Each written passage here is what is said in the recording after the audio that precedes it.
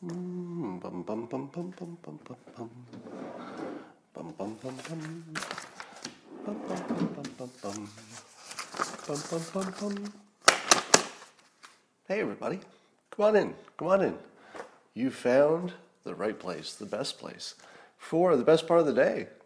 Yeah, yeah. I don't know how the rest of your day is going to go, but there's one thing I can guarantee: this part of your day, perfect. And isn't it good to start off the day perfectly? And all you need to keep it going is a cup or a mug or a glass, a tankard, chalice, or stein, a canteen, jug, or flask, a vessel of any kind. Fill it with your favorite liquid. I like coffee. And join me now for the unparalleled pleasure, the dopamine hit of the day, the thing that makes everything better. You know, all the things that are all better. As soon as you take the simultaneous sip, and it happens now. Go.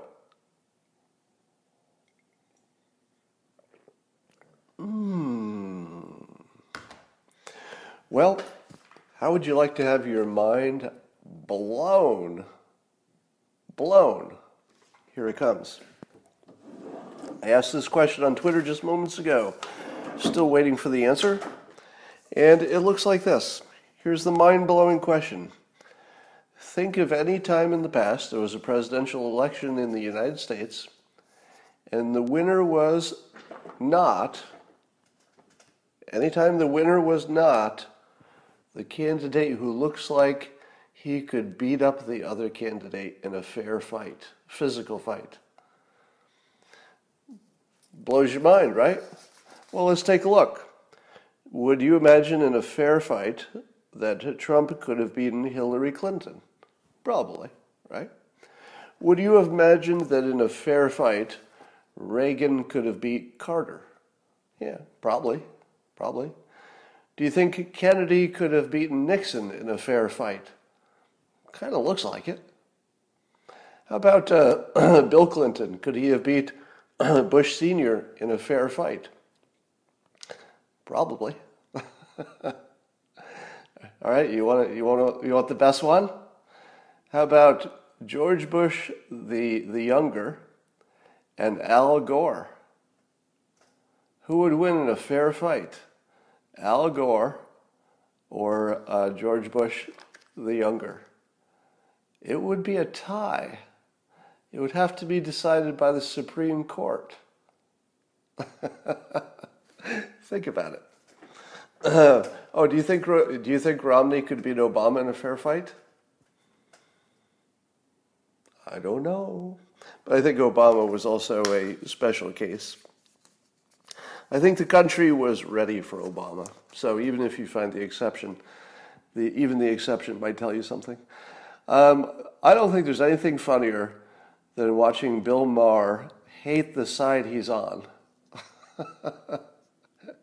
Because if you've been watching Bill Maher, so he's no fan of Trump, and he's no fan of right-wing or conservative ideology. But he also frickin' hates the assholes on his own side. Now, he doesn't say it quite as clearly as that, but in context, it looks like he just hates being on the side that's canceling people for just about everything. He was complaining about it last night on his show. And he was talking about the mayor of, I don't know, Minneapolis or something. I forget who he was talking about. He goes, and white people need to stop trying to cancel other white people whose heart was in the right place but didn't get it exactly right on the first try. So he's talking about the ridiculousness of his own side, which I could not enjoy more. There's something missing in my room here. That's weird. Huh. I might have to take a break here. Yes, I will. Hold on. Don't go anywhere.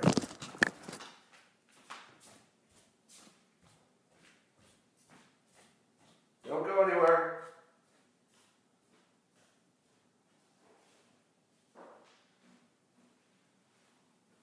Coming back.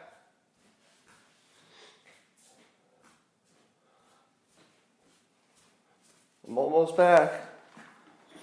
No. Seriously, I'm coming back. All right. So that's funny. Anyway, isn't it weird how the two movies that I call them, the left and the right, I'm going to characterize them this way just because I think it's funny. The people on the left think that the people on the right are a bunch of racists, and that basically explains everything, right? They're maybe unscientific, but mostly the left thinks the right is a bunch of racists, and that just sort of explains everything. But here's the funny thing. The people on the right, they are not aware that they are racist because they probably aren't. They probably aren't. Meaning that, at least in terms of their conscious thoughts and their conscious actions, they have no idea what the left is talking about. Now, of course, every group has some racists in it, overt racists, and I'm sure the right and left both have their share. But isn't it weird that the movie that they see, you don't know you're in? You're like, apparently I'm surrounded by racists, but why don't I ever see it? Why don't we know it? But here's the funny part. What the right sees is that the left is hypnotized by the fake news. Is that not your dominant belief about the left? Now, you're also thinking lots of other things. You're thinking, there's foreign influence, and you might be thinking George Soros is giving people money, and China is interfering, and Russia's colluding, and you're thinking there's lots of stuff going on, and you're thinking that maybe the left was brainwashed in a certain way in college if they went to college. But doesn't it seem as though the breakdown is now the left thinks the right are racists, and the right thinks that the left only believes that because they've been hypnotized, brainwashed, essentially, by fake news and by, the educational system. Is that a fair breakdown? And it's the weirdest thing because you can't even have a conversation with somebody who is hallucinating. So here, by analogy, it would be this. It would be people are hallucinating that you're, that you're really a werewolf or something. And you're saying, I don't know how to defend myself from the accusation of being a werewolf. Because I'm not a werewolf. If I were a werewolf, I'd have something I could work with. I'd say, we werewolves are not all that bad. You have to see our good side. Yeah, we got some rough edges. But werewolves, we have our pluses too. For example, we fight vampires. I understand. So, I don't know if we've ever had a situation where the two different movies are a hallucination of what the other movie is. That's new. Let me give you some positive, encouraging thoughts about the future. So here's something you're thinking to yourself, oh no, there's a slippery slope. These protesters are just going to, destroy more businesses and destroy more public stuff until it's all gone. What would be a counterforce that could make that happen? And it's funny. It's always the same counterforce. There is so much in society that we think it's up to us. Like you and I think, okay, we've got this disagreement, so you and I are going to work that out. And then you and I fight, and the people on your side fight, and then I fight, and then my people fight with your side. And you think that's what the fight is, only to find out that it's always settled the same way. There's an insurance company somewhere who said, I'm not going to cover that. And then it's over. Insurance companies basically run the world. You don't think insurance companies run the world? Try to do something that can't get insured. See how that goes. Try to drive your car without insurance. Try to get a mortgage and tell your bank, I don't think I want insurance on my house. Yeah, I won't be able to pay you back if it burns down or something, but, I think I don't want insurance. No, you don't have a choice. You got to get insurance. And now we're watching this Seattle, the occupied zone or the autonomous zone, whatever they like to call it. And because there was a ruling that apparently the the business owners who have been displaced by the protesters, they can actually sue the city. Now, if you could get sued, what's your only protection? Insurance. Insurance. If there's a risk of being sued, and it's sort of built into your business process, the only way you can protect yourself is insurance. Who's going to insure a mayor who won't protect their own city? How do you get insurance if you're not even going to try to protect your own assets? Would anybody give you insurance for, let's say, homeowners insurance if you insisted on having no doors and windows on your house? You say, look, I just want a windowless, doorless house. Yeah, any burglar could come and go, and I don't have any security, but I still want insurance. How about some insurance? And the insurance company will say, sorry, we only give insurance to people who have doors and windows. That's up to us. There's no constitutional right to your insurance. It's just risk management.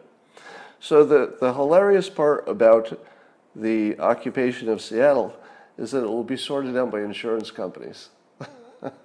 Because in the end, we all have to do what the insurance companies tell us to do.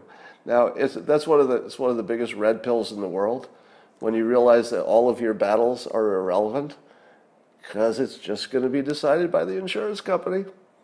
Doesn't matter what you and I think. And of course, the insurance company paired with the legal system that makes it expensive to do the wrong thing. All right. Mary Trump has a book coming out. Is that the president's niece, I guess? So his brother's daughter. And I saw a big article on it in the Washington Post. It was all the headlines and social media. And I was like, oh man, it looks like Mary Trump's damning book about the president has just come out. And then I read the headlines, and the book isn't even out.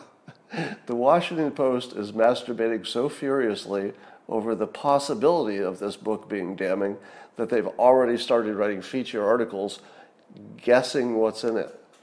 Did I make that up? Nope. They just wrote a feature article in the Washington Post in which they're guessing what kinds of things she might say. Have we reached a whole new level of ridiculousness?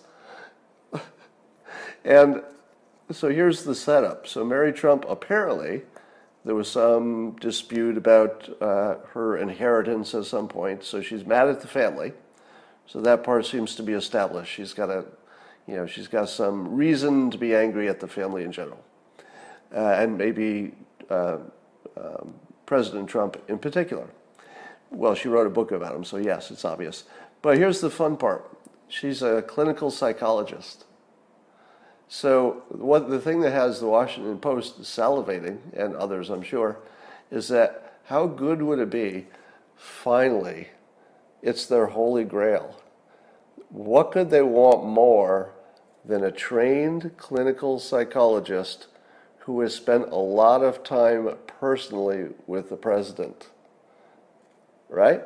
Because the thing they always lack is when somebody goes on TV and they say, I've never met the president, but he's clearly schizophrenic, paranoid narcissist. And then somebody will say, remind me about your professional ethics in the psychiatry business.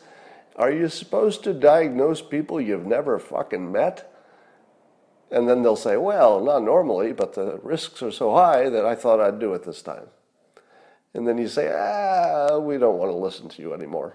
If you can't even follow your own journalistic integrity or your own professional integrity, so those stories kind of come and go. But what if somebody knew him personally and for years had been in the same room, saw all of the family dynamics, and was a trained clinical psychologist?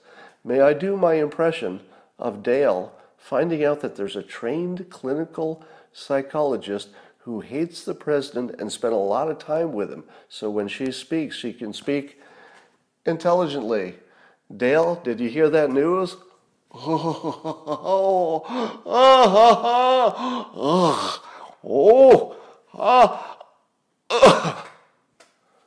And scene. That was Dale enjoying the news that Mary Trump, has a book coming out. Mary Williams is somebody I knew years ago. And in my 20s, actually. So Mark Cuban made the smartest political play maybe I've ever seen in my whole life. And if you missed it, it's one for the ages. Now, if you asked him, I don't think he would admit that this was a strategy. And I'm not sure you could call it a strategy. So let me describe the situation, and then you tell me what you would call this. What I call it is somebody who's good at chess, figuratively speaking, good at strategy, good at business, good at sort of seeing the whole picture. So that's Mark Cuban. And he came out with this tweet, I think it was yesterday, because he's a Biden supporter. And of course, the obvious question is, Mark Cuban, you seem pretty smart. Why don't you see what we're seeing with Joe Biden, that his mental condition is not, say, 100%? And of course, Mark has defended him as being perfectly capable of doing the job, and that maybe Trump has some issues there. But he kind of did the final clever play that I talk about, finding free money on the ground. And he found this free money that I don't think anybody else would have seen. It was like invisible free money that only he could see. But then once he sees it and he tells you about it, you go, oh my God, now I can see it. And it goes like this. He tweets that he would be perfectly okay if randomly selected, so that they're not in anybody's pocket, randomly selected experts could do a psychological evaluation on both Biden and Trump. Now think about that. Now, if you weren't thinking strategically or any other way, you'd say, oh, that's just a tweet. It's just a tweet supporting his person. Yeah, Biden will take a test if Trump takes the test. If you see it on the surface, there's not much there, right? But think it through. Think it through. Now, in all likelihood, that will never happen, right? But by raising the question of Biden and a psychological test, you kind of think it might be more likely to happen, don't you? And wouldn't you actually like to see a psychological evaluation by independent people of both Biden and Trump? Wouldn't you? I would. I'd like to see that. And let me tell you, I don't care where it comes out. If it came out that Biden was perfectly capable and Trump was not, according to actually experts that I found credible, I would take that to mean something. I would take that to mean something. Like, that would influence my opinion, and it should influence yours.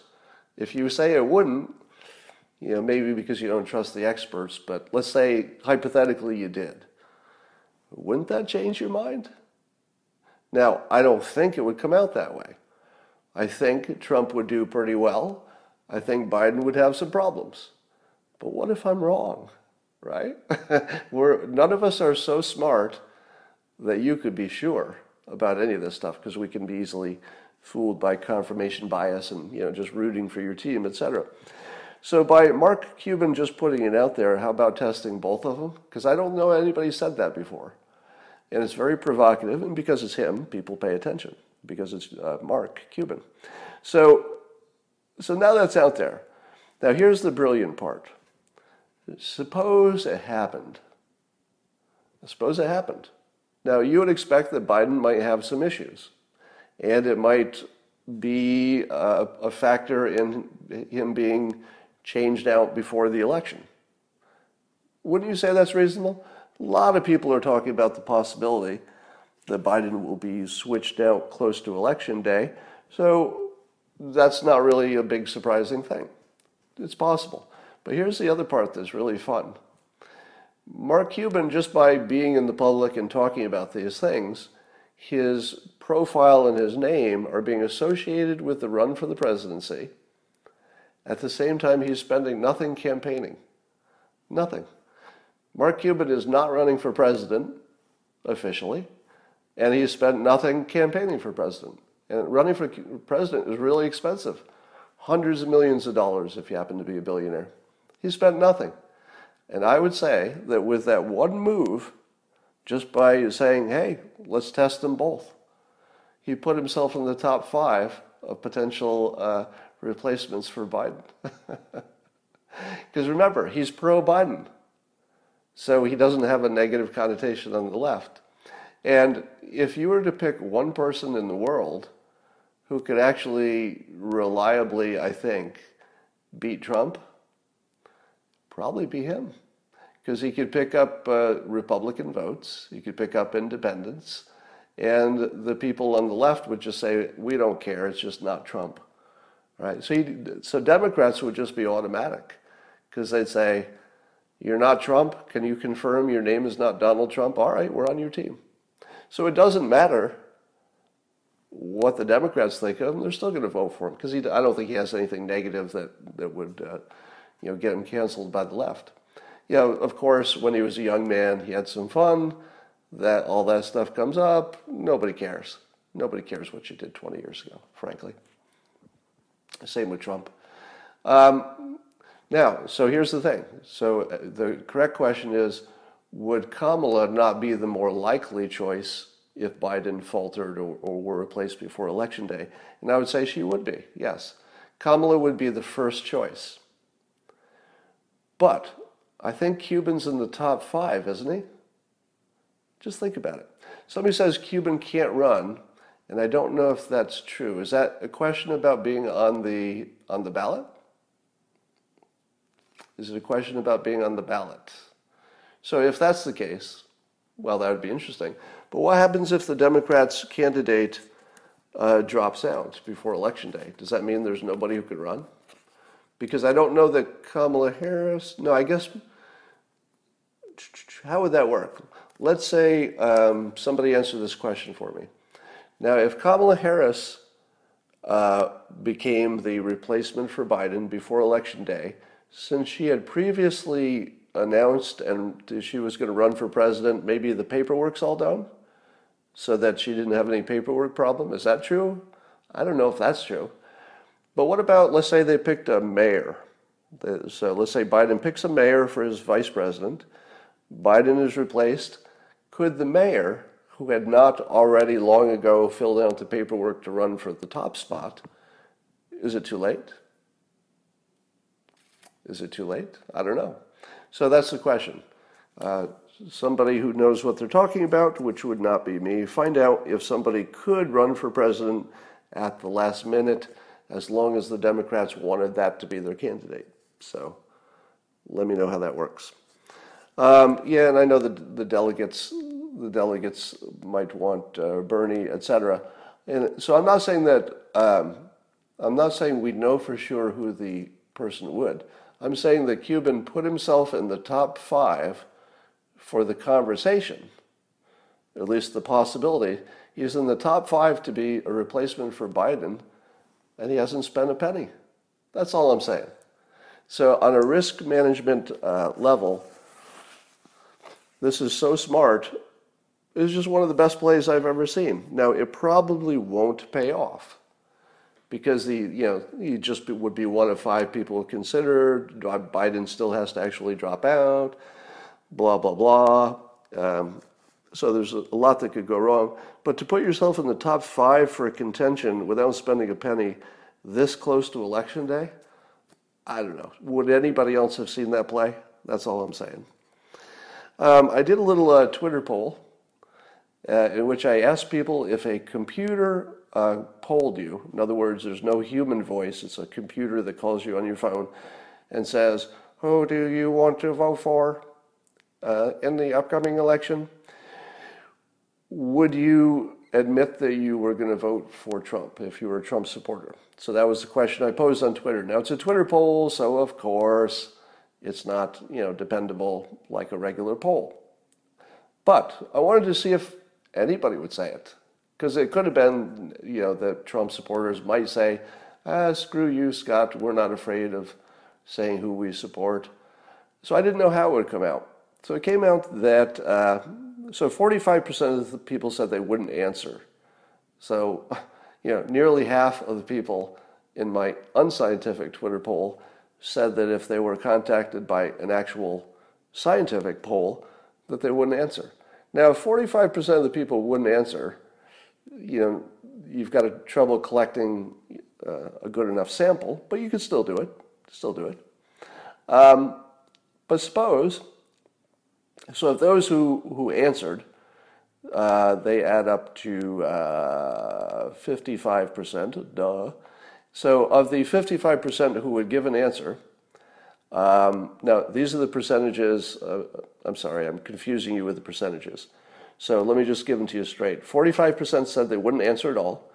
37% said yes, they'd say they were going to vote for Trump. And remember, these are only people answering this poll who already said they would vote for Trump. So 37% said they would admit it. Only 37% would admit it to a computer.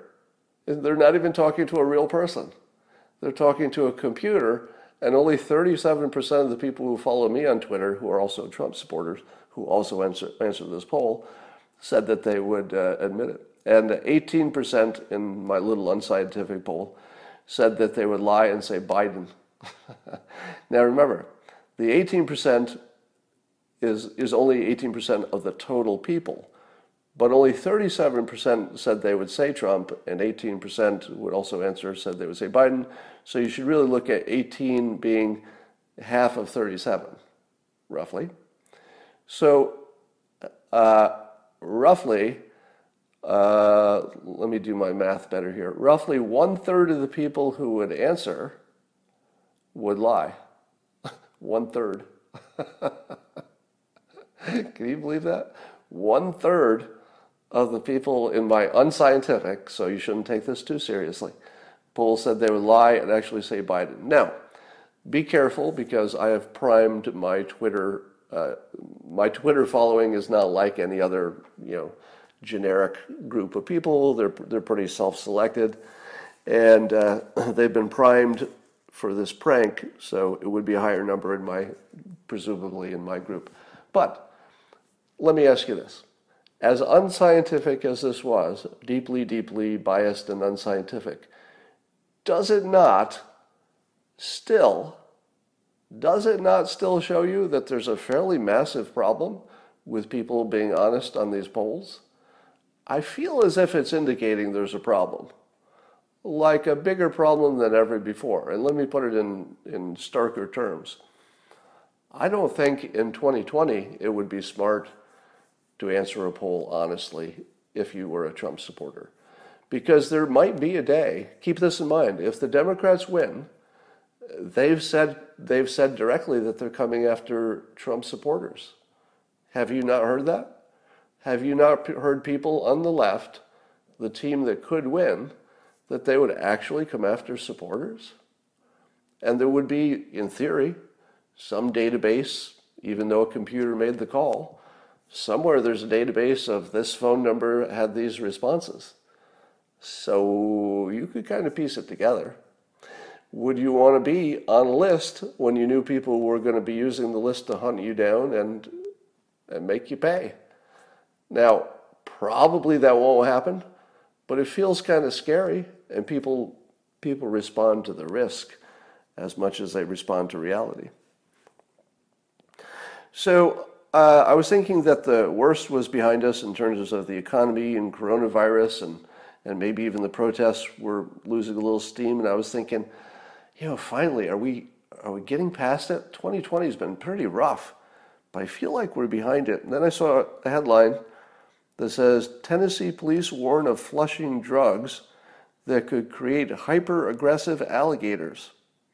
So apparently if you flush your meth down the toilet, it can get into the water supply, and then your alligators will be on meth, and we'll be living in a world with hyper-aggressive meth alligators.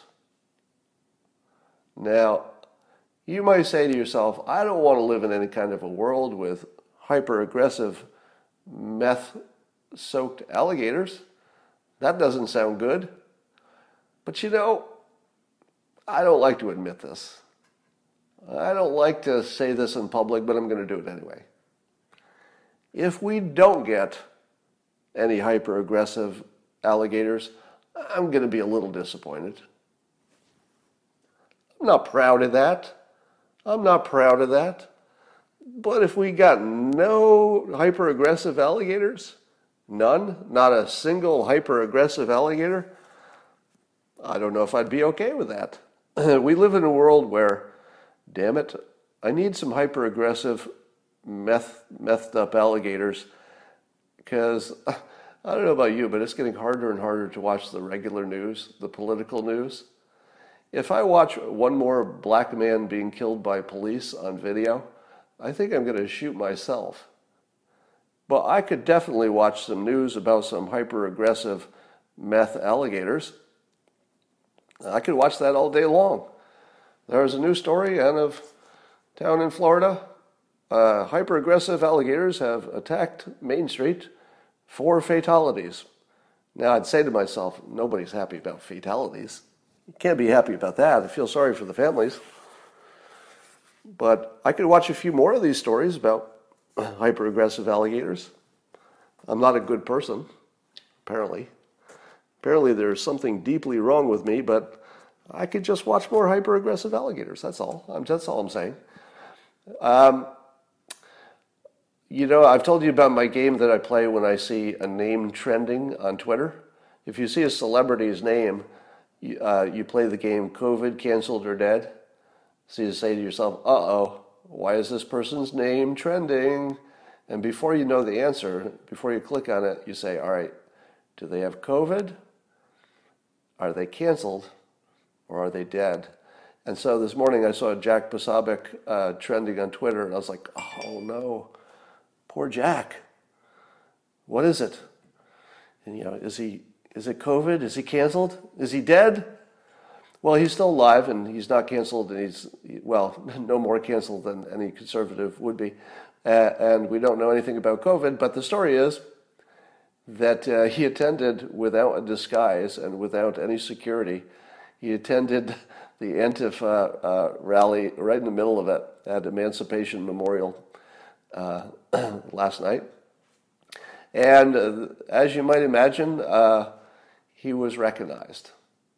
So he was recognized by some little Antifa guy who, he was well disguised. So imagine let's say a fire hydrant with red goggles.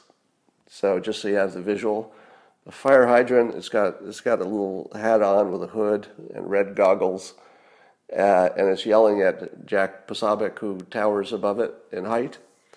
But the little fire hydrant was rah, rah, rah, rah, and getting in Jack's face, and it looked like, maybe somebody threw water at him, and they were all crowding around and getting in him. And there's lots of video of it. And it's really fun to watch, because I don't think you've ever seen anybody in so much physical danger who didn't seem to be bothered by it. So you have to watch this thing. It's kind of fun to watch, because he's surrounded by really angry and violent people who any moment are getting ready to attack him, and they're right in his face, and they're all over him, and they're jostling him, and he's just sort of looking at him like, all right, who's next? And he gets escorted out. Made news. I don't believe any other national reporter got anywhere near the center of the thing. But, there were a lot of cameras watching the entire event, so you've got some views from different places. And it looks like Jack was willing to take one for the team, if you know what I mean. It looks like he was willing to take the punch. Now, I don't think he was asking for a punch, because that looks different. You've seen the Antifa people who are just asking to get punched. They're getting in the cops' faces and stuff. It was nothing like that. He was simply asserting his right to stand there in public. Think about it. Just think about that. Jack Posobiec is trending today. Just think about this. This is like a pretty massive thought.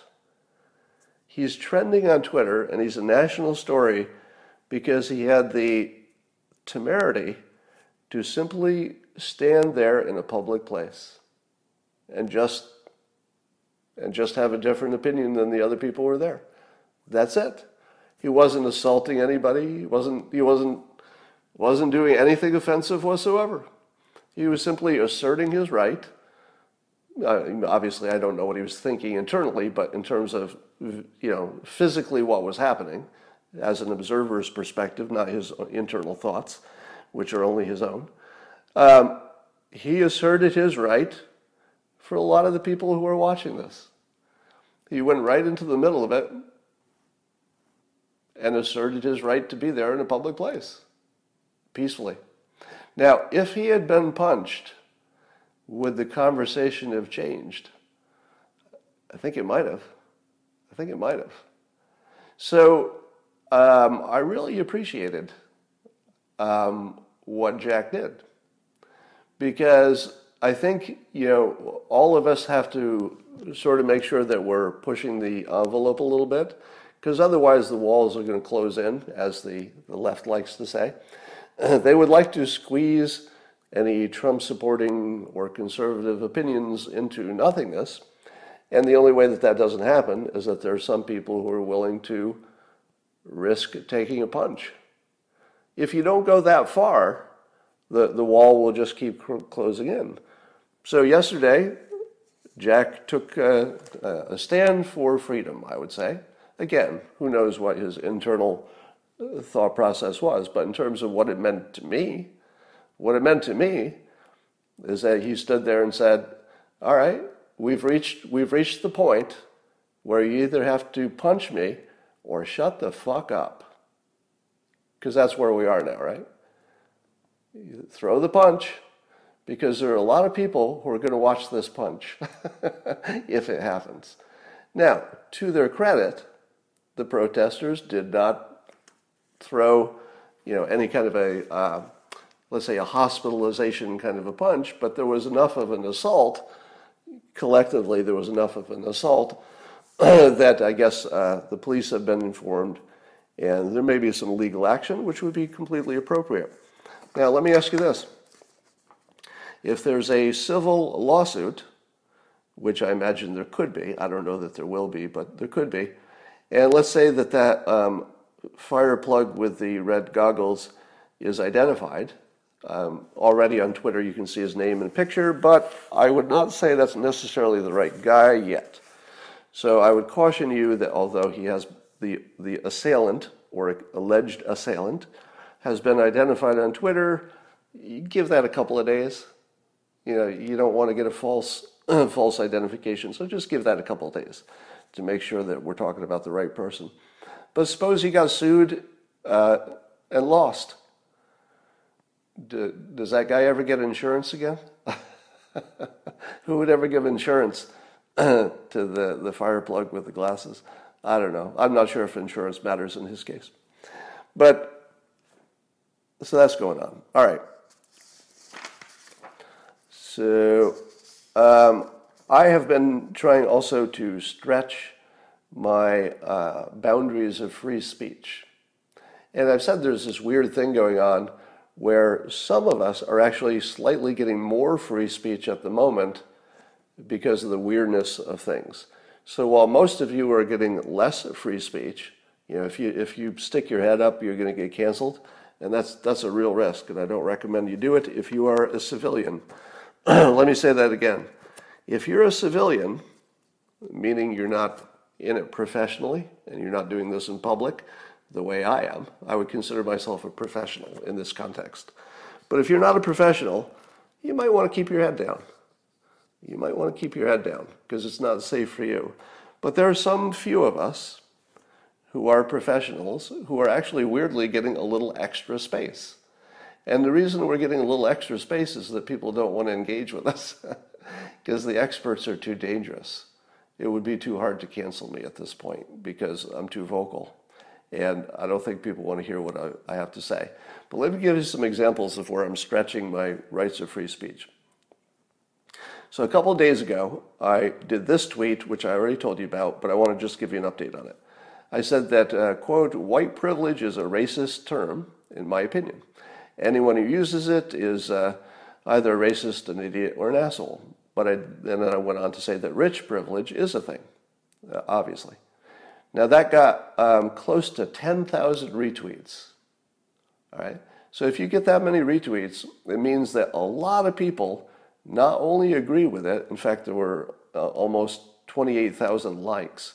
Now, for my account, that's about 10 times more than a viral tweet. So based on the size of my Twitter account, if I get 1,000 retweets on a tweet, I consider that one of the bigger ones. That's 1,000 for me is a lot. Rarely, although lately it's happened more, I'll break 2,000, but it's rare. This tweet had almost 10,000 retweets. So that means it is massively agreeable to people. They're putting themselves behind it. And I actually said that white privilege is a racist term. 10,000 people retweeted that. So this clearly, people are not only agreeing with it, but they're willing to say it in public. All right? The willing to say it in public is the interesting part. And I didn't get canceled for that because, and simply because it's obvious that white privilege as a term is a racist term. If you actually get into the conversation, it's going to go my way because it's a racist term. It's not even a hard argument to make, right? Which has nothing to do with whether, African American people are discriminated against and there's a legacy of slavery and all that. It has nothing to do with those questions. Just by itself, white privilege is obviously a racist term. It minimizes white people. So that didn't get me canceled. So I thought, well, I'm going to have to push this a little bit further. So yesterday I tweeted this. I said, if I ever find a baby trapped at the bottom of a dry well, I'm not going to help until I know whether or not the legacy of slavery had a role in it. If yes, I'll help. If it's just an unlucky white baby, it's on its own. And then I said, am I doing this right? Now, you can see what I've done is I've simply taken the point of view of Black Lives Matter. And I've taken the point of view that if you had a legacy of slavery, that's a special condition which generates, in their view of the world, special privileges and or payments, reparations and or accommodations, maybe, that are a compensation for that evil and that wrongness. Now, nobody, of course, disagrees that slavery was the ultimate sin, the ultimate evil, except maybe the Holocaust was worse, but it's still in that category of ultimate evil. So everybody agrees on that. And here's the thing. It doesn't make a lick of sense. So it's the most dominant, agreed upon thing, even by both sides. I would say both the right and the left are both under the opinion that slavery had a ripple effect. Of course it did. How could it not, really? It had a ripple effect through time, and that it affects people today. But here's the thing that nobody wants to say out loud. Who fucking cares? Why does that matter? Now, when I say who cares, let me be very clear. I do care about the people, of course. Black Lives Matter, of course. So I care about all people, but that's my point. I'm left of this. Do you get that? I'm left of the left on this. Black Lives Matter says we need to do something about people who were let's say, victims of slavery as it rippled through the generations. And I say, how about we extend that? How about we say that you're not left enough? How about I say there's something very selfish about that because you're excluding, let's say, for example, a Filipino American who's not doing well. You're excluding, for example, an Hispanic American who's just not doing well. It's not their fault. They were born into a bad circumstance. You're excluding a Chinese American. Again, I'm just using these phrases as they're all Americans. So in my example, they're all Americans one way or another. But why why do they not get help? Because they have a different reason that they're in bad shape. Does the baby have any responsibility for what the parents did that got the baby in this poverty situation? No, no. So if you're trying to carve out a special class of victim, there is no rational, logical, or moral support for it. And we've all just swallowed this big fat fucking lie because we've been beaten into submission because we know we'll be canceled if we push back. All right?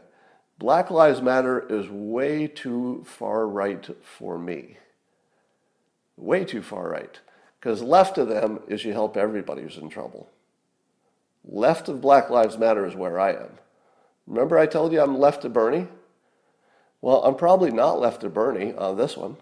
If Bernie thinks that only poor black people need help because of their circumstances, I will eat my chair.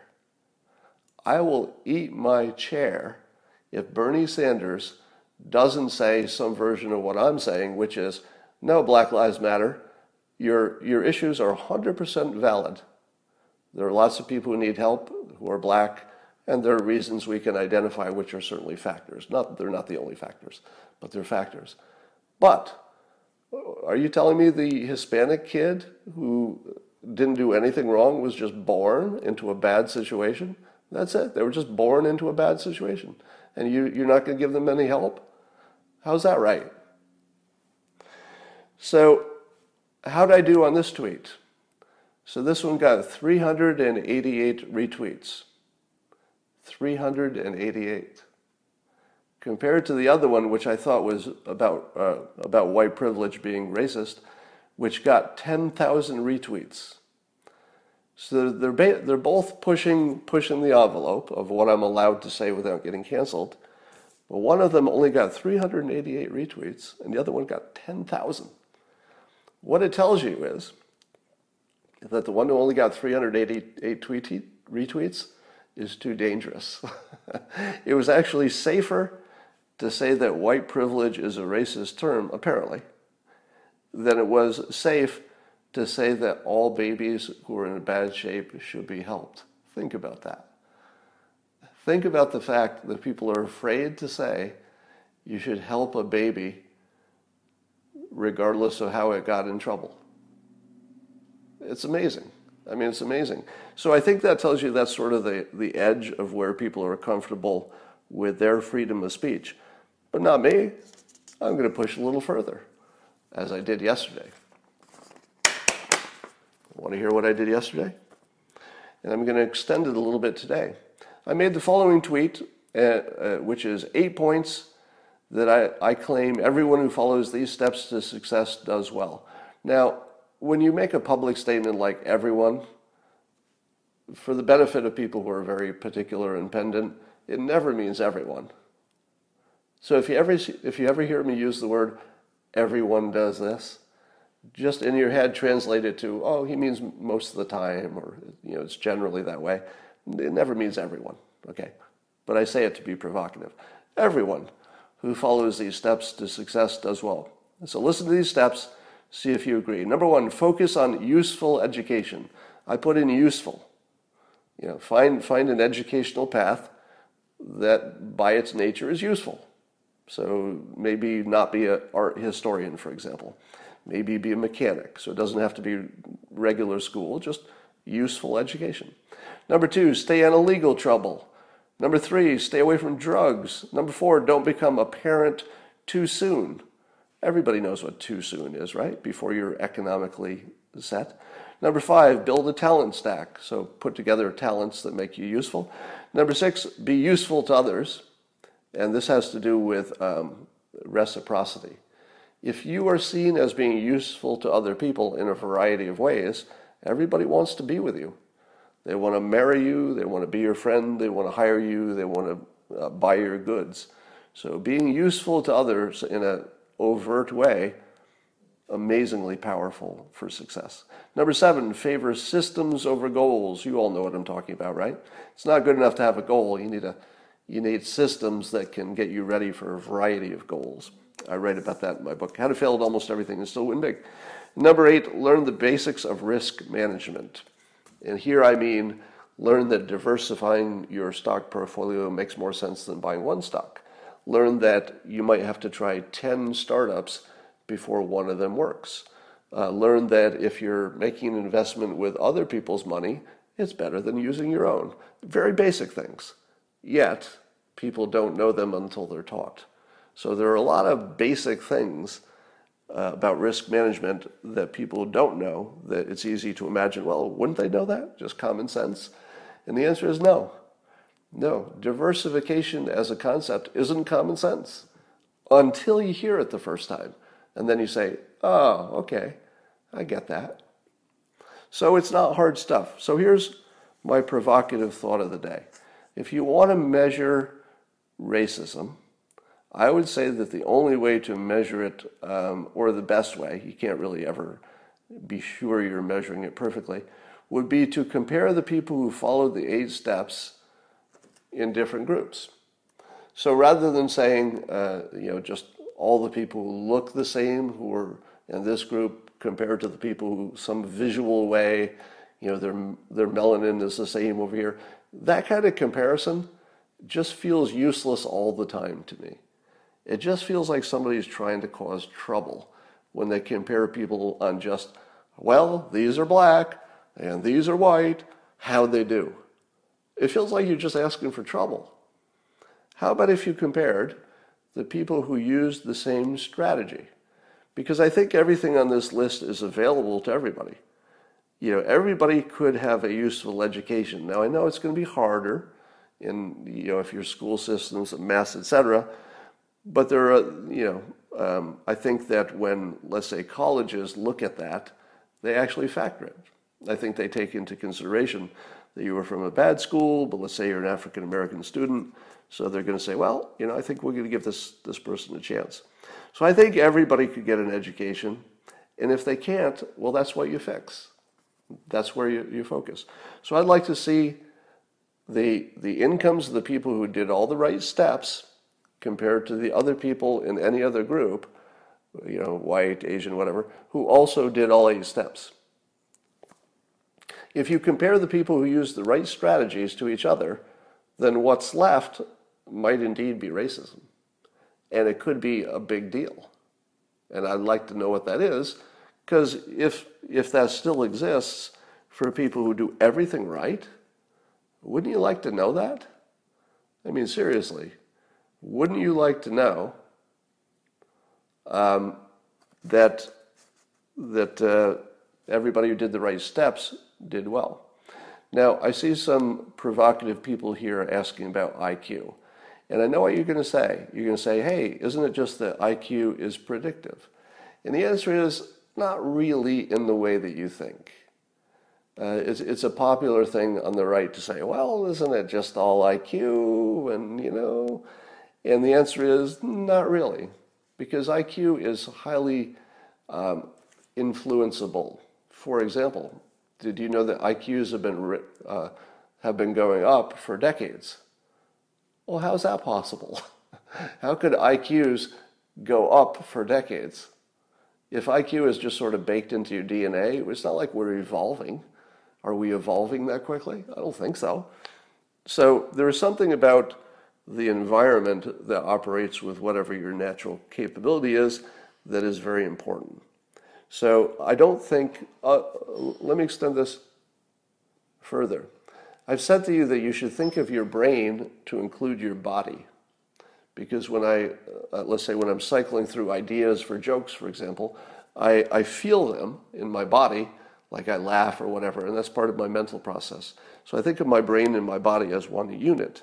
Likewise, I think you could extend that your brain and your body and your physical surroundings are all part of your brain, or your IQ, if you will. For example, if you spend time in dirty, dingy, poorly lighted areas, how good is your brain? You've probably experienced this, right? You go to a well-lit, happy, bright place where there's no trouble and no physical risk, nothing to worry about. How well does your brain operate? Pretty well. You don't have a problem in the world. I got light. I feel good. I've had a good meal. My brain's good. Now take you. 5 minutes later, my dog is asleep barking if you hear some weird sounds over there. Now take you, same person, and put you in just a really bad environment.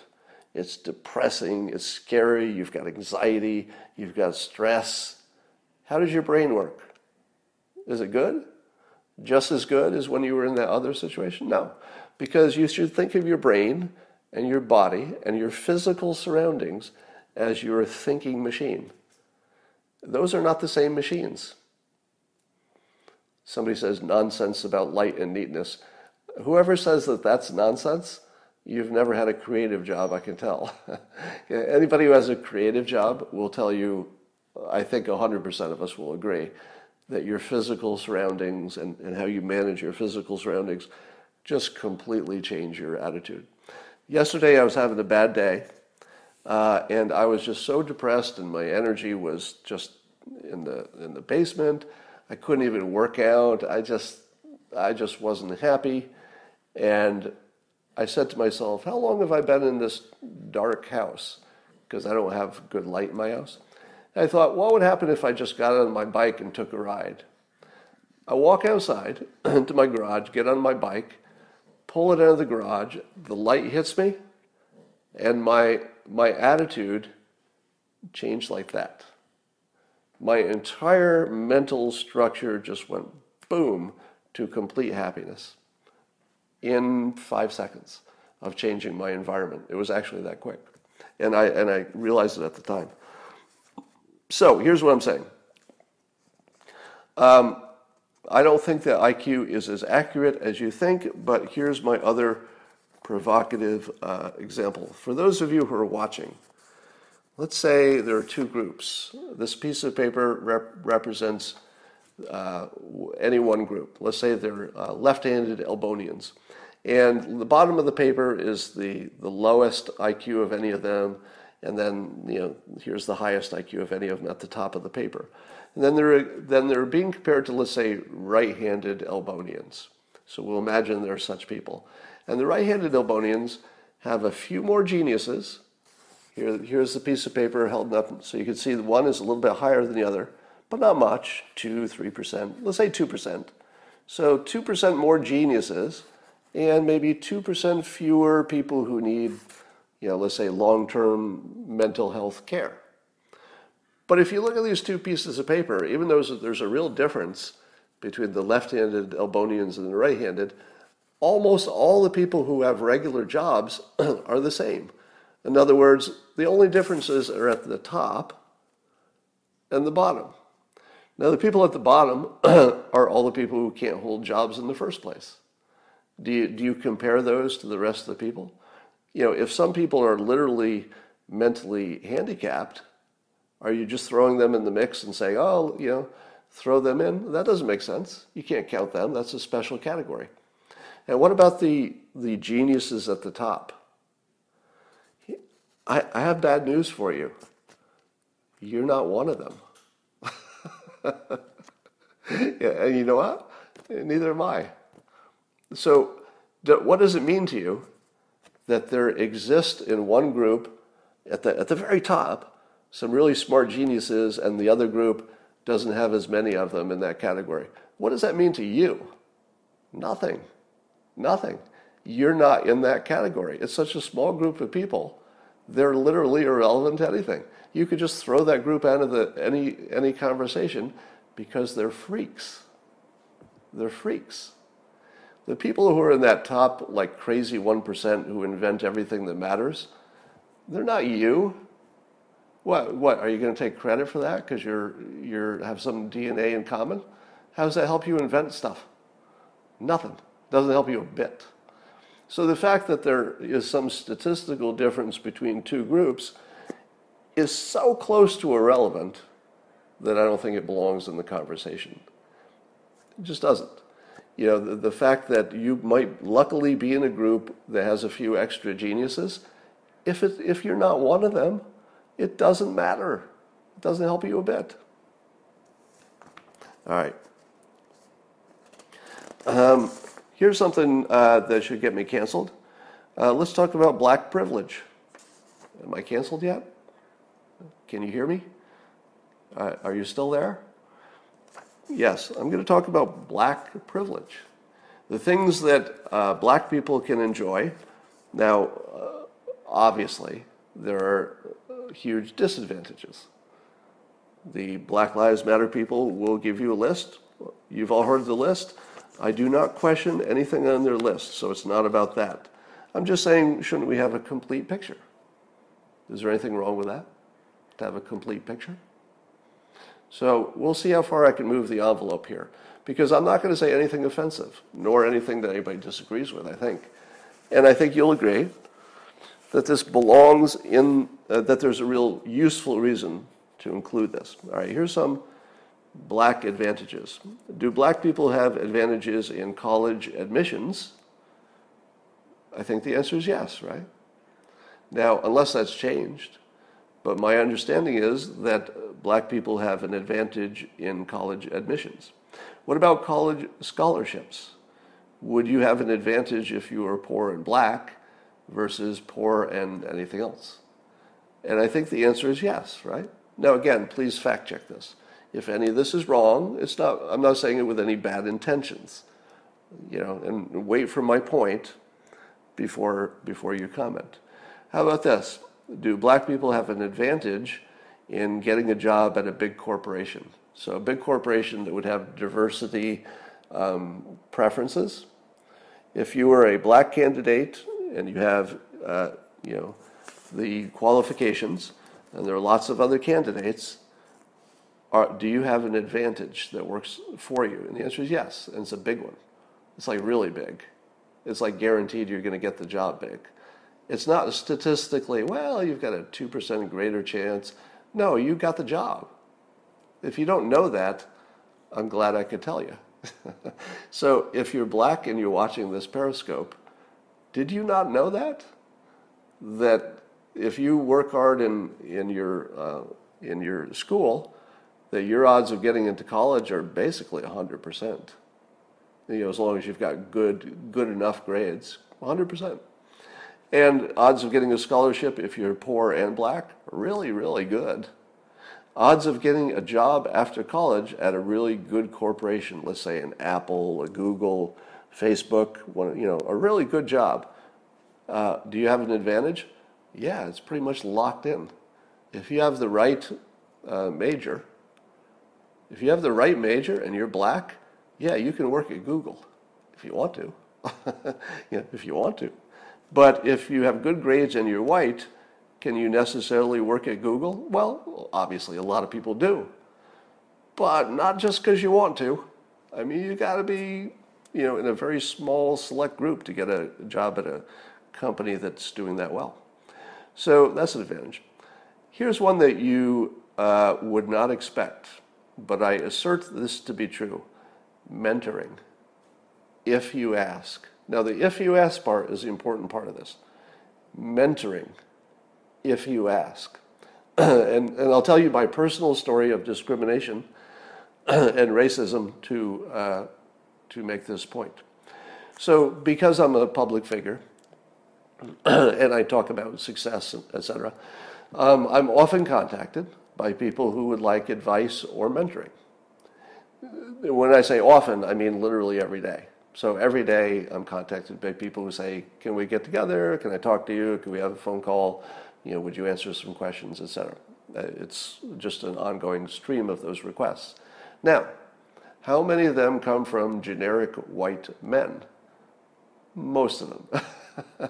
Most of them, maybe 95% of the people who would reach out, who don't know me already, and just reach out and say, hey, can I get some help, some advice? 95% of them, white men.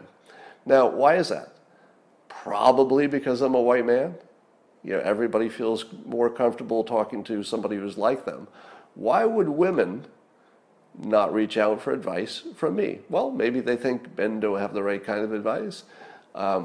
Maybe women just are more comfortable talking to other women. They don't want to look like they're, interested in you, so they don't want to make that kind of a contact.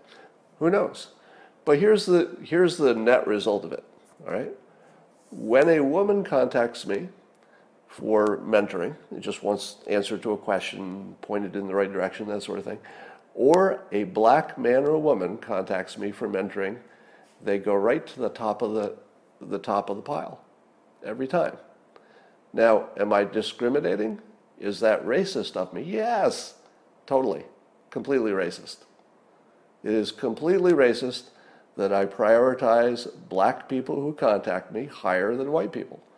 Now, it has something to do with the fact that I can feel the unfairness of it, and I'm responding to that, right? There's a deep unfairness that white people do have a bit of a monopoly on sort of just knowing how things work, because there are more of them who have succeeded just as a gross number. And if you're in a world where people are succeeding, you're just seeing how things work. So white people are just more naturally, on average, exposed to good mentoring and advice just by living, because they're around other people who have advice, and they say, hey, Bob, give me some advice, and it's right there. If you're coming from, like, let's say, a situation where there was more poverty, or you're just locked into your own social network, and it just isn't, it isn't as, let's say, deep as you want it to be, and you want to get some other mentoring from some generic white people, such as myself, if you contact me and you're black, you go right to the top of the list. Now, I don't normally admit this, but I'm in the interest of deepening the conversation, I'll admit it to you now. I absolutely discriminate in favor of black people. Always have. Always have. This isn't something new. I just wouldn't have told you before. Same with women. If women contact me, I'm more likely to give them advice. Same reason. Now, and by the way, I don't defend this. If you're saying to me, but Scott, that's inconsistent, because why wouldn't you just give advice to anybody who asks for it? And the answer is, I can't defend it. I don't defend it. There's somebody in the comments is saying, am I the only black person in here? You might be. You might be. No, actually, you would be surprised that the number of black folks following me on Twitter is really going up lately, and I hope for the right reasons. Here's another advantage. All right, so just to put a point on that, if you're black and you don't know this, white people are more likely to help you than they are to help white people.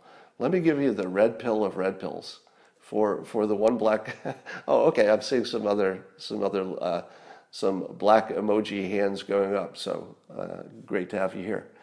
So let me say this if you didn't know it. This is a big red pill. You think that white people are cruel or, I don't know, uncaring or mean or whatever to black people? You're probably right. Here's the part you didn't know. White people are terrible to white people. Did you know that? Did you know that white people are absolutely terrible to other white people? All the time. Of course, we need a reason. I mean, if you do something that makes me want to treat you terrible, I'll do that. How about if there's a choice between something good happens for you and something good happens for me? Well, I might choose me, because you're all allowed to do that. Oh, I'm looking at all of my black followers who are weighing in. That's really good to see that. It's good to see you. All right. So here's another advantage of being black: free speech.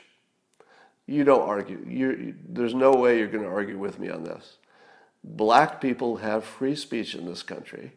White people do not. I don't want to hear any argument on that. If you don't know that's true, I mean really know that's true, you haven't been paying attention for a long time. Black people have freedom of speech, and I'm happy for it. I would say women have freedom of speech in general. But white men, not so much. Not so much. We don't have freedom of speech. Not completely. And then, of course, there's always the weapon, which is if you're black or you're a woman, you always have a weapon to use against white men, which is any accusation, because accusations are all taken seriously. And the accusation alone, or the risk of it, is a weapon. So even if you have no intention of being that kind of person, and you say to yourself, yeah, I know, I could use that if I wanted to, but that's not my deal. I'm about just earning my own stuff. I'm not about, trying to use some weird legal thing just because I could get away with it. But the fact that it just exists as a weapon does modify other people's behavior, believe me. So it does give you a little extra that you might not be aware of. Now, that said, and let me bookend this by saying, I'm not saying that black people have a better deal than white people in this country. I'm not saying that. I'm just saying, let's have the full conversation. Let's talk about what's good being white, what's good being black. Is there anything that needs to be done about it? Can we just be honest? Can the white public treat black people with respect for the first time? Maybe for the first time? Because in my view, treating anybody with respect means you're going to be honest with them, even if it's a little bit hard to hear. And if you can't do that, let's not pretend we're showing respect. Respect is you can say what you're thinking, but you don't have bad intentions. Now, I think one of the reasons I can get away with more than you can, and this is a pretty important lesson on communication, people will hear what they think you intend to say. They'll never hear what you say. They can only hear what you intend to say based on their understanding of your intentions and your motivations. I've tried to create a public record that is unambiguous that I have good intentions. How much would I like black people to be more successful in the United States? A lot, because it's good for me too. How's that not good for me, right? Of course I want everybody who's poor to do better. Because if everybody's poor does better, well, then I sell things. There are more people with more money who buy things. How's that not good for me? Of course I have good intentions. It would be crazy not to, because self-interest is the same direction. All right, different topic. Let's talk about TikTok, the Chinese government spy app, I call it. Hotep Jesus was tweeting yesterday that he noticed that iOS 14, I guess that's the new iOS, the beta detects TikTok was reading data from user clipboards. And then he goes on and says, iOS 14 has a feature which notifies users of this kind of behavior. So apparently the operating system is looking for spyware, if you will. And it found some in TikTok. And TikTok says they will stop the practice. Well, TikTok, why did you start the practice? What was it you were doing that made you need to know the data on a user's clipboard? Can you give us any valid reason why that code existed in the first place? So TikTok has to go. That can't be, in the future, that just can't be an app in the United States. It's too dangerous. Here's something fun. So Akira the Don dropped his album, which is, if you're new to this, this will sound like the worst idea in the world when you first hear it. When you actually listen to it, it might feel like the best idea in the world. So keep in mind that how it sounds, like just when it's described to you as a concept, doesn't sound good at all. But you should see the comments and the reviews that this is getting. So Akira the Don produced some music in which he's combined the audio clips from some of my periscopes, I think mostly the one about the user interface for reality. And he uses my voice, and he does some minor modifications to it just to clean up the audio. And he puts a musical track below it. And I got to tell you, it's really, really good. All right? Yeah, and he did it with Jordan Peterson, and he's done it with, I think he did it with Naval, but he did it with some other people who have the same characteristic, which is they talk about philosophical things in public. Now, so Akira has invented this concept, and it is really fresh. Like it feels like a new form of art completely. And it's better than the old forms of art. I actually like it better than any popular music that's playing today. So no, I may be biased because I'm part of it. For full disclosure, I'm not part of it financially. So some people ask me, Scott, are you making a profit from this? Because I've been praising it so much. And the answer is no. I'm not going to ask for any, obviously. So if you wanted to find it, you would Google my name and the user interface for reality, and you look for it on Spotify and Apple Music. But there's a fun thing on here, and it's by Akira the Don, Akira. So if you Google any of those, it'll pop up. You can also see it in my Twitter feed. Here's the fun part. There's a hook on there, something that is my voice making a statement that repeats on part of it. And here's the fun part. It's one of those audio illusions. Somebody says, it's just your ego. Now, I thought that until I saw the comments. Because the first thing obviously would be, oh, it's just because I'm involved, that's why I think it's good. That's the obvious thing that I thought about myself as well. So I actually asked Akira, when I first heard it, I had to actually ask him, are other people having the reaction I am? And he confirmed it, and then I checked the comments myself, and yeah, it's people are loving it. That is objectively true. You can check yourself. So there's this one statement that sounded to me like, if nobody works. And it repeats, if nobody works, if nobody works. And I heard it the first time when I listened to it, and I thought, that's weird because I don't remember ever saying that sentence. It's such a unique sentence, and I thought, why is it that I would not remember that, and it's clearly me talking? And then I saw a tweet in which the actual words were in text, and it did not say, if nobody works. What it did say is, it feels like it works. Now, do those sound the same to you? I will say both sentences. See how different they are. If nobody works, compared to, it feels like it works. You would never mistake those two sentences. Am I right? You would never mistake them.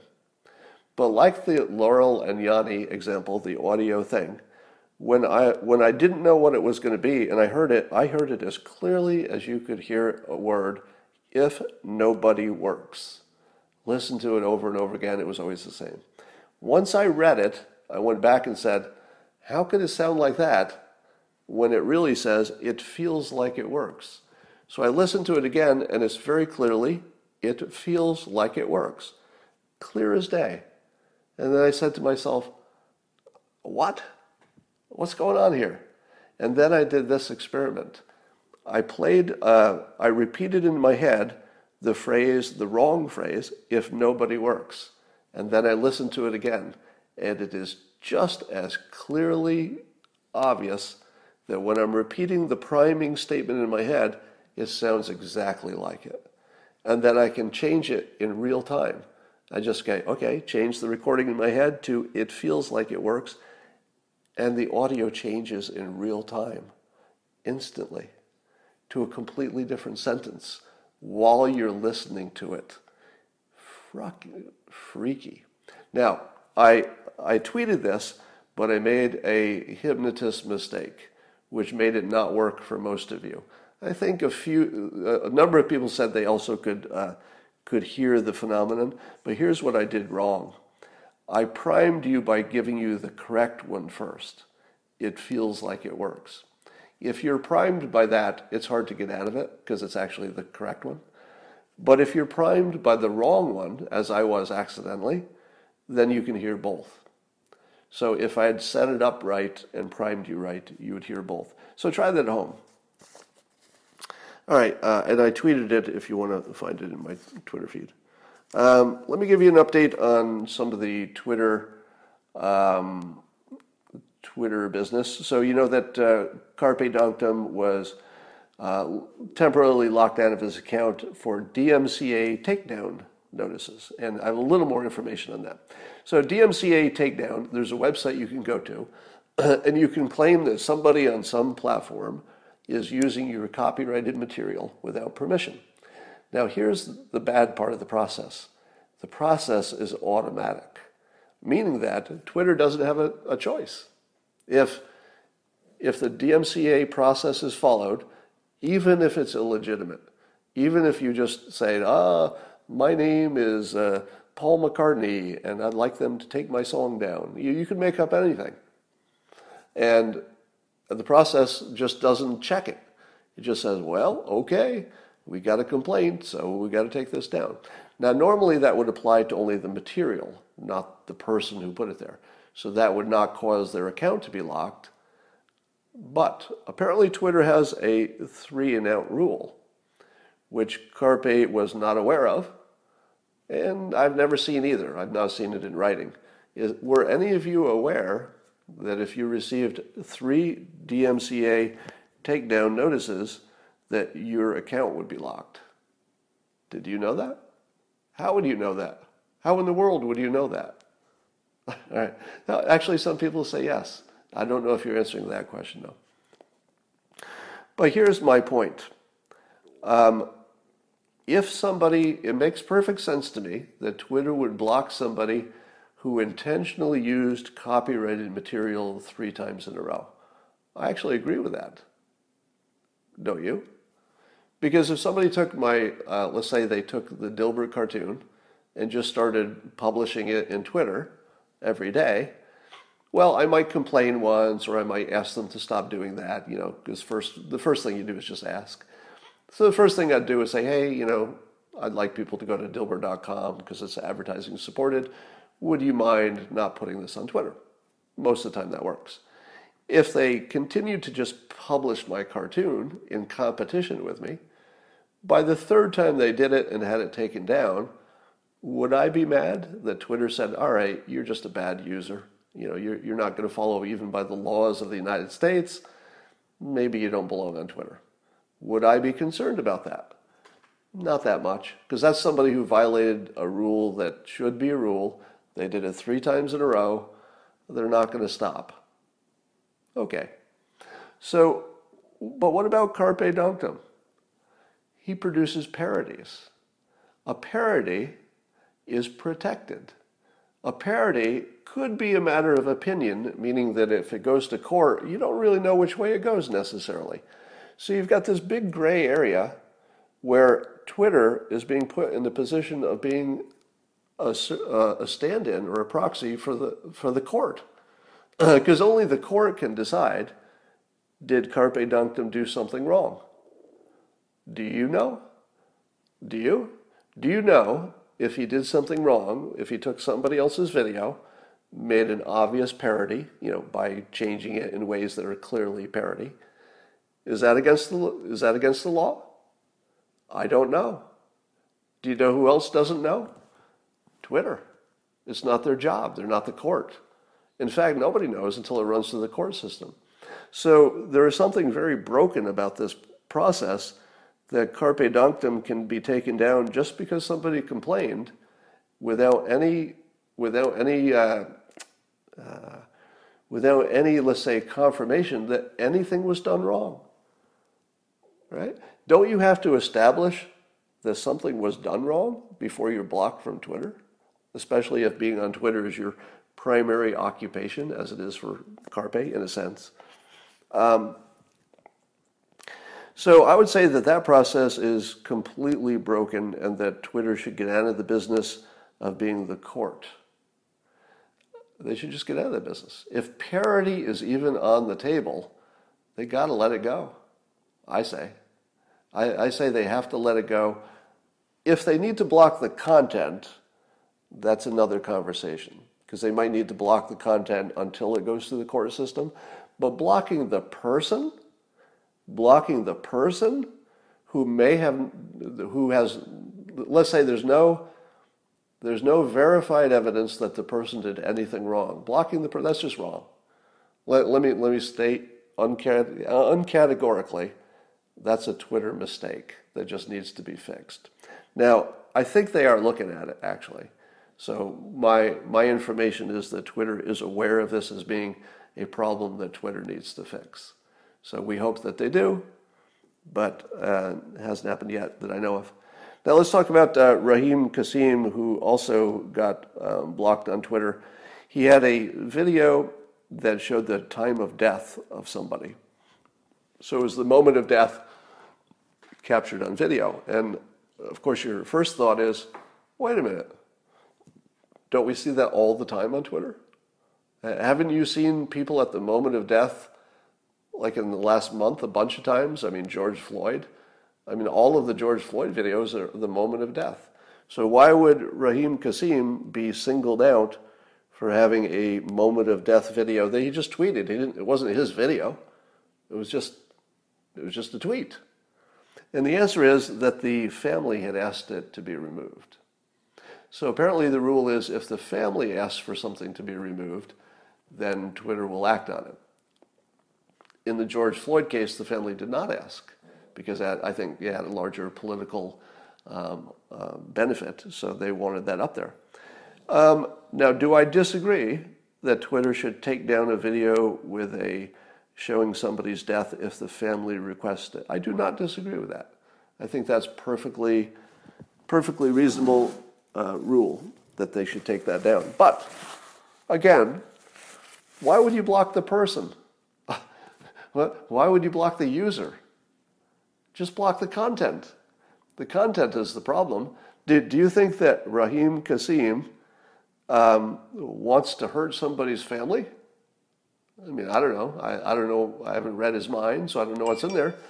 But I got to say that blocking people instead of content, there's just no way that needs to be a long-term solution. But here's a little red pill for you. A lot of people are going to Parler or Parlay. I don't know how you pronounce it. Parler, sort of a alternate Twitter, if you will. But here's what you're going to run into.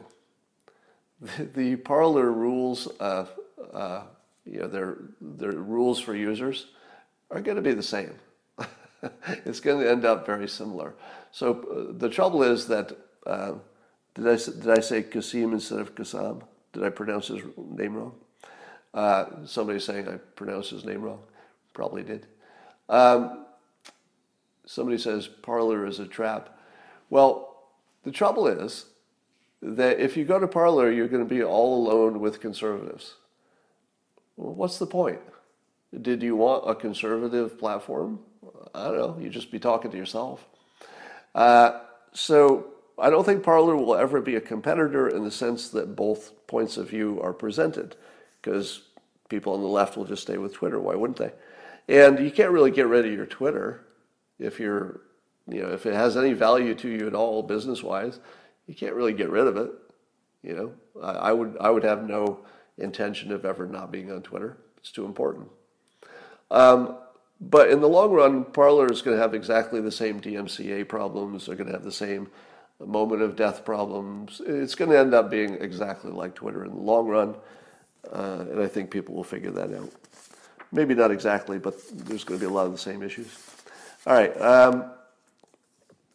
The thing people would not expect is if there's any algorithmic stuff going on at Twitter, or are there any human moderators who are being biased in their decisions. You would not have that on Parler, but you'd also be talking to yourself because you're mostly just talking to people who agree with you. So I don't know if you gained anything. But, I always appreciate rebels. So anybody who is rebelliously looking at Parler, I'm emotionally on their side. But I don't know that they're going to get the benefits they want. All right, let's see what else we got going. I think that's it. We have talked about everything. Did anybody do any research on whether the president who could beat up the other candidate, or the candidate who could beat up the other candidate, usually becomes president? I would like to see that. It probably only matters from the television age onward, because if you don't have television, maybe you don't care so much about the physicality of it. And certainly if you go back to, anybody in a wheelchair, it doesn't apply. Yeah, Basement Biden is good persuasion. All right, that's all for now, and I will talk to you all tomorrow.